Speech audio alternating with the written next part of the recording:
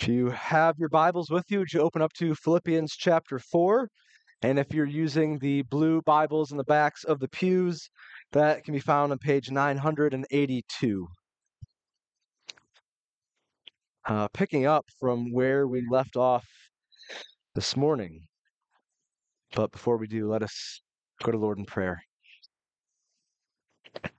Oh, Father, we thank you for all that we have in Christ, for all the promises that are ours, not through anything we have done, but through Him.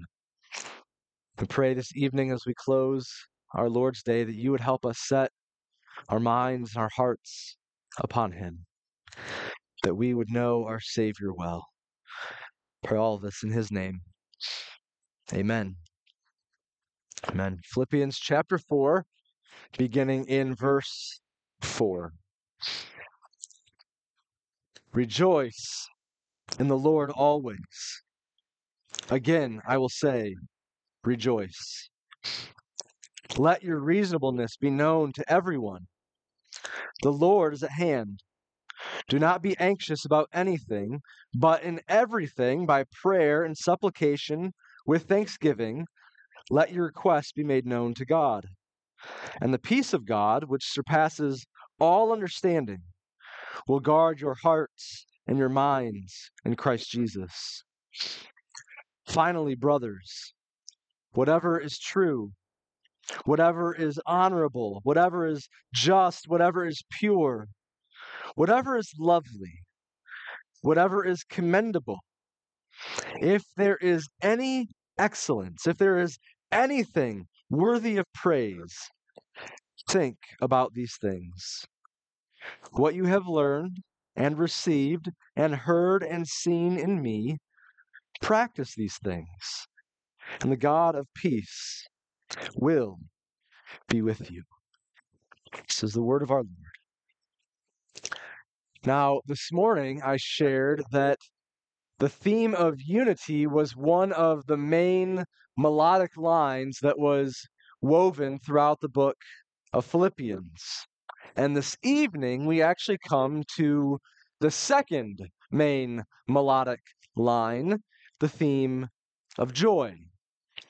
14 times throughout this book, Paul makes reference to our joy or to our rejoicing. He, in the opening prayer, prays for the Philippians with joy. He rejoices that Christ is preached. They make his joy complete as they are like-minded with one another. He calls them to welcome Epaphroditus back with joy. They are to rejoice in the Lord and not in their own works for salvation.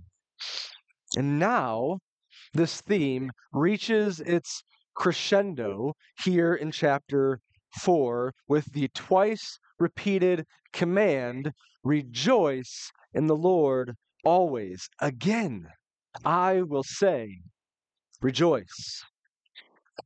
Now let's pause and think about that sentence for a moment. Because while it sounds simple enough, it actually has incredible implications for us. Number one, this is given as a command. It's not a suggestion. It's not a trite phrase that you just put on a coffee mug or on a piece of wall art. It's not a get well soon card. It's not a pat on the back and say, oh, things will be better. It is a command from God that the Christian is called to obey. Paul is telling us what kind of state of mind and emotion we ought to be exhibiting as Christians. And second, he qualifies the command for us. When ought we to rejoice? He says, rejoice in the Lord always, without ceasing, never ending joy. And to make this point again, he repeats the command. Rejoice in the Lord always. I will tell you again, one more time, you are to rejoice. I remember when I was in high school, after I had just come to faith, would talk to my friends about why I became a Christian or the benefits of following Jesus. And I remember one of the things that I used to say all the time is that, if you follow Jesus, you're just going to be happy all the time. Your life is just going to go better. Things will go well for you. You're going to have way fewer problems, and you're just going to be happy. But is that what Paul really means by rejoice always? Is he saying that you're just going to have sort of Smile FM playing as the soundtrack to your life? Well, on the one hand, if you are following God's laws, then things will generally go better for you. You will generally be happier than if you were disobeying. But that's not exactly what Paul has in mind with this command to rejoice. He isn't saying to rejoice in the Lord always because it will just be nonstop blessings for the rest of your life. He gives this command knowing full well that the Christian life is going to be one of sorrow, one of trial, and one of suffering. And yet, knowing that, he tells them to rejoice. After all, Paul is writing this letter in a prison cell, waiting to find out if he is going to live or if he is going to die. He'll say in the next paragraph that he's learned how to face hunger, how to have a lack of basic material possessions and necessities, how to face affliction. So he's not saying that you just need to have a bubbly attitude because your life will be easy. Even in the worst of circumstances that Paul himself is experiencing, he's telling them to rejoice. This command is something much deeper, much more secure than simply having a happy attitude. So, in order for us to fully understand what Paul means by this command to rejoice always, I want to study the rest of this passage and the other commands that he gives, because I think they actually give some color to the overarching command of rejoicing. So there's 4 commands that Paul gives. We'll provide some context, help us understand what they mean, and then hopefully at the end we'll connect the dots between these 4 commands and the call to rejoice.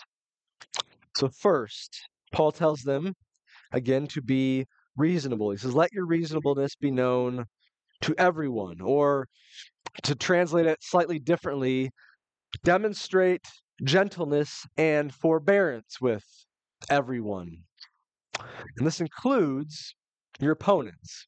So everybody around you, there ought to be a spirit of gentleness, of humility, of kindness towards them. Think about what is Paul's mission in life, even while he is chained in prison. So tell others about the love of Jesus. And he's not doing this as sort of this raging bull or this brash, in your face pundit. No, he tells the Philippians that there ought to be a reasonableness, a gentleness, a kindness, a graciousness about them in everything that they do. Everyone who encounters them ought to walk away thinking, wow, that person is gentle. They're reasonable. They're not hard-headed. And so not even the injustice of his imprisonment, which is imprisonment for telling the truth about who Christ is, not even that is enough for Paul to throw the command of reasonableness out the window. Think about how the world operates today. There's even the slightest hint that you don't measure up to the world's level of morality, to their standard, you get canceled on the spot. Think how many people have lost their jobs, lost their friends, lost their families, some even lost their lives because a mob of angry protesters doxed them over a careless tweet. Self-righteous indignation is the way of the world. It is not the way of Christ or the Christian. Because the Christian has a greater sense of security than what the world has to offer. Think if what we actually have for ourselves in Jesus, the reward that we're waiting for, can never be lost, then we never have to validate ourselves and make ourselves feel better on the backs of others. No, the Christian can lead with gentleness, even in the face of hostility, because we have a greater security. So let your reasonableness be known to all. Second, Paul commands the Philippians not to be anxious about anything because the Lord is at hand. Even for the Christian who has another 50, 60, or 70 years to go, there is still a nearness, an imminence to the meeting of our Savior. Think, how can you say that? How can 70 years be soon? Well, I say that because compared with the eternal, never ending weight of glory that we will experience, our small lifetime is just the blink of an eye. Think, have you ever been to Disney World? Been there a few times. It's like when you come into Disney World, you pull off the highway and you start seeing all of the signs for the different parks, and you pass Mickey and Minnie and Donald Duck and Goofy. And you don't care that you still have, a few more miles to go on the off ramp, that you still have to wait to pay for parking and walk into the park. There is an excitement because you know that you have an entire day of magic ahead of you, right? That little bit of waiting left in the car is overshadowed by all that you have waiting for you when you arrive. It's the same for the Christian. What we have left in this life is nothing compared to the eternity and splendor with our God and our King. And so even the threat of prison for Paul and the Philippians, the threat of losing their dear friend, their dear pastor, should not be enough to overshadow their heavenly reward that is just on the horizon. And because they know that that is near, they don't need to be anxious about what this life has for them. They can wait patiently for what is in store. There's a second remedy to their anxiety that Paul commands them to participate in. It's our third command we'll look at, and that is that they are to turn to the Lord in prayer. Again, Paul says, in everything, by prayer and supplication, with thanksgiving, let your requests be made known to God. First, he instructs them to offer general prayers to God. Right? That's the first word they use for prayers. Just this general going to the Father. Then it says make supplications. It's more specific that now you go to the Lord and talk to him about what you need. Petition God for your needs, for the needs of others. And then lastly, he uses a very specific word, requests, which is to tell God exactly what you need. It's to be definite and specific. Bring your specific prayers to the Father. And this threefold repetition of these synonyms for prayer ought to help remind us that the prayer isn't meant to be some magic formula or something where we're just reciting the same form prayer over and over again and we're not actually thinking about what we're saying. So God wants us to simply speak to him, to let him know what is on our hearts, and to bring specific needs before Him. And not just the major events where we feel totally hopeless and in over our heads. No, Paul says, in everything, offer your prayers to God. I think far too often we can treat God like a safety net or an emergency brake on a car. We've got everything under control. We've got everything handled ourselves. But if something goes really wrong and everything starts spiraling out of control, then I can go to God for help.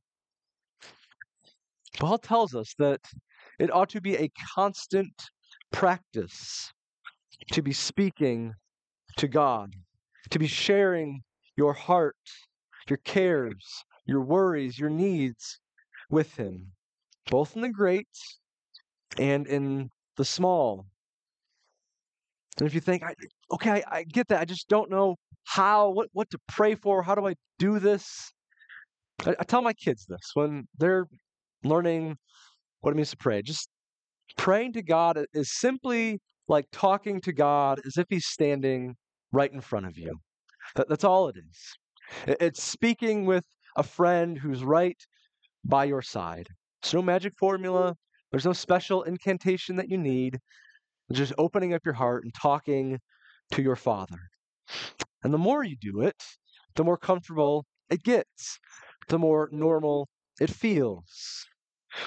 So we ought to bring our prayers consistently to God. And there's one more important qualification that Paul makes about the way we ought to pray. He says that it should be with thanksgiving. As one commentator put it, that without thanksgiving, prayer becomes merely a way of complaining to God about all the bad things that are happening. Again, this doesn't mean that the only words that come out of your mouth are thank you, but it means that when you come to God, there ought to be a spirit of thanksgiving, that you can still express real hurt, real anguish, real fear, real frustration. Those are real ways to pray. I preached through the Psalms a couple years ago, and we saw that the Psalms were full of saints crying out to God in lament.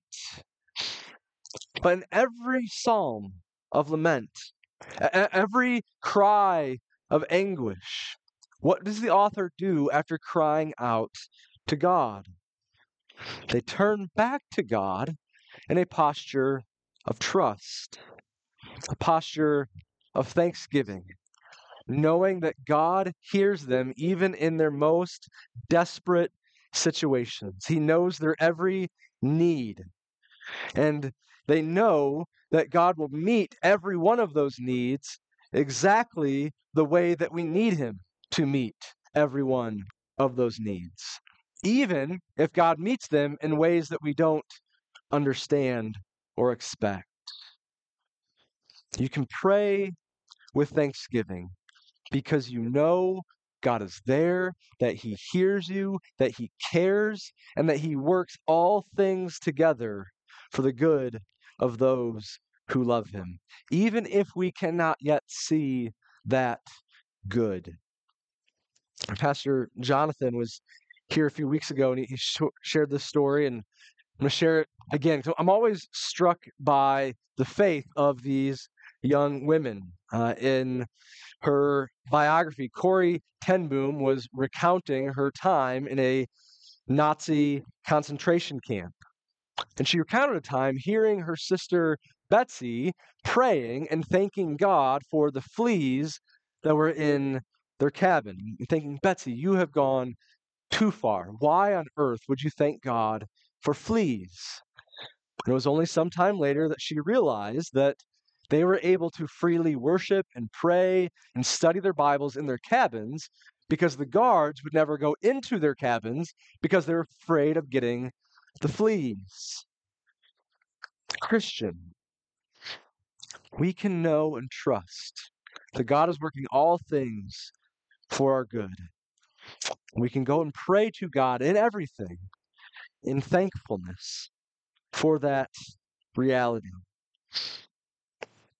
It's one last command that Paul gives, and it's really a summary. I'm summarizing the last paragraph that we read of all of the virtues that he tells the Philippians to practice. Again, he says, finally, brothers, whatever is true, honorable, just, pure, lovely, commendable, if there's any excellence, anything worthy of praise, think about these things. And what you have learned and received and heard and seen in me, practice these things. And the God of peace will be with you. So there's 6 virtues that Paul lists. And most commentators make a note that these 6 virtues are actually very unique to Paul's writings. And they all have an obvious connection or reference to the character of God. They're also virtues that the Greek philosophers of the day loved to sort of ramble on about and debate. You remember, Philippi was a very prominent Roman city. They would have been well versed in all of these philosophies. You can think of it as sort of an ancient Ann Arbor, right? A lot of wealth, a lot of scholars, very prominent city in its region. And while the average citizen, they could listen to debaters dissect the meaning of the word love and describe the truly commendable citizen, as they listened to these debaters, they ultimately fell short of what it meant to truly exemplify these virtues. So Paul tells the Philippians that you know all of these philosophers, you know all of the virtues that they go on about. Think about them. And really saying, take account of these things. See where they find their true meaning, their true source, their true example. Think about the things that you've learned from me, the true virtues that I have shown you, that I've put into practice, that you've seen me living out. See, he doesn't want them to settle just to be Roman citizens. He wants them to be something better, something greater. He wants them to be citizens of heaven. I think this is good for students here to consider, but not just students, parents, kids, too many dogs or cats here. But think about, there is a wealth of knowledge and information that is being taught just down the road at the university. Much of it's good. Much of it is true. Much of it will help you do well in this life. But one thing you have to ask yourself as you're being taught by these philosophers and these teachers is ask yourself, how much of it is true? How much of it is right? How much of it is good? Because in addition to economic theory, to the hydraulic systems that will be in your airplane, the latest in childhood development, you're also being taught about what it means to be just, what it means to be loving, being taught about human nature, what morality is and isn't. And ironically enough, the answers that you're getting today are vastly different than the answers I even received when I was in college, which, despite how I look, was not that long ago. If you want to know the true answers to what is lovely, to what is pure, to what is commendable, you look to Jesus, who is the very author of love and purity and commendability. If you want to know what's wrong with our human nature and how to fix it, you look to Jesus, whose very mission in the church is redeeming people. So if you're here, you're still trying to figure out Christianity, Still trying to figure out if this is true, if Jesus is worth following. Let me point you to the very same challenge that Paul gave to the Philippians. You're probably here because one of campus outreach staff brought you, or at least someone who knows the staff brought you. You've gotten to know them, you've seen their way of life, you've seen how they think about Christ, how they think about the world. I want to ask you, consider what you have seen in them. Consider their way of life. Is it different from the world? Ask yourself, does the way they see things make sense of what you see going on around you in the world? Does this way offer a better way to pursue virtue? Does it answer your deepest longings and anxieties? Promise you, you can look as long as you want. There is nothing out there that is going to give you the same security, the same hope that you will find in Jesus. I promise you, because he is the one who defines what hope is. You can keep looking, but you will always be searching until you come to him. So practice the virtues that you see in Christ. Now, I told you at the beginning that after we looked at these 4 commands, that we would have a better sense of how they all fit together to help us make sense of the first command to rejoice in the Lord always.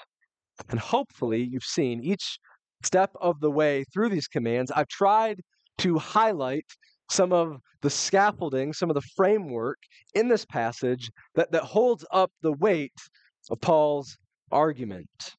Again, how does the Christian rejoice even in the midst of their deepest sorrows?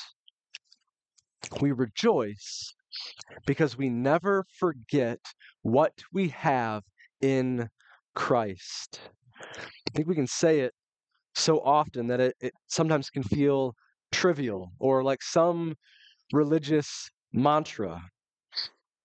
But do not lose sight of all that Jesus has done for you, all that he is currently doing for you, and all that he will do for you. Do not take your eyes off the heavenly reward and the eternal promises that are yours and the joy that will be yours with him. Do not forget that all of this is yours, not because of how great you are, but because Jesus has secured it for you. Don't forget that on the way to this reward, when you have trials, God still hears your prayers. He still answers them in a way that is going to bring you safely home. And all of that glory, all of that hope is right there. You're that close to receiving your reward. So don't let the suffering, all the things that you experience in this life crowd out the vision of that glory. That is why Paul says he can rejoice always. That is the secret that he learned of finding strength in Christ. Again, you're going to suffer along the way to heaven. Again, what does Paul say in Romans chapter 8? He says, I consider that the sufferings of this present time are not worth comparing to the glory that is to be revealed to us. It's not even close. And yet you feel hopeless in this life. You are not alone. Joshua 1:9, have I not commanded you? Be strong and courageous. Do not be frightened and do not be dismayed. For the Lord your God is with you wherever you go. The scariest of circumstances. God is right there with you in the midst of them to bring you through to your great reward. I'm going to close with the prayer that Habakkuk prayed at the end of his book. chapter 3, verse 18. Hear the immense suffering that the prophet is going through. Though the fig tree should not blossom, nor fruit be on the vines, the produce of the olive fails, the fields yield no food, the flock be cut off from the fold, and there be no herd in the stalls. It's got nothing left. Yet I will rejoice in the Lord. I will take joy in the God of my salvation. Has nothing and still has everything. The Bible is not blind to the sorrows that we face when it tells us to rejoice in the Lord. The men who penned these verses know sorrow more than most, but they also knew their Savior. They knew the glory that was awaiting them. So do not let us be blind to the glories and the joy and the hope that we have in Christ, so that even in times of trouble, we too may rejoice. Let us pray. Father, we thank you that there is hope for the Christian. Hope because of what Jesus has done for us. That no matter what happens to us in this life, nothing can take that hope away. We pray that you would help us cling to this, so that even in the hardest of circumstances and the deepest anxieties, you can say with Paul that we will rejoice in the Lord. I would pray this in our Savior's beloved name. Amen.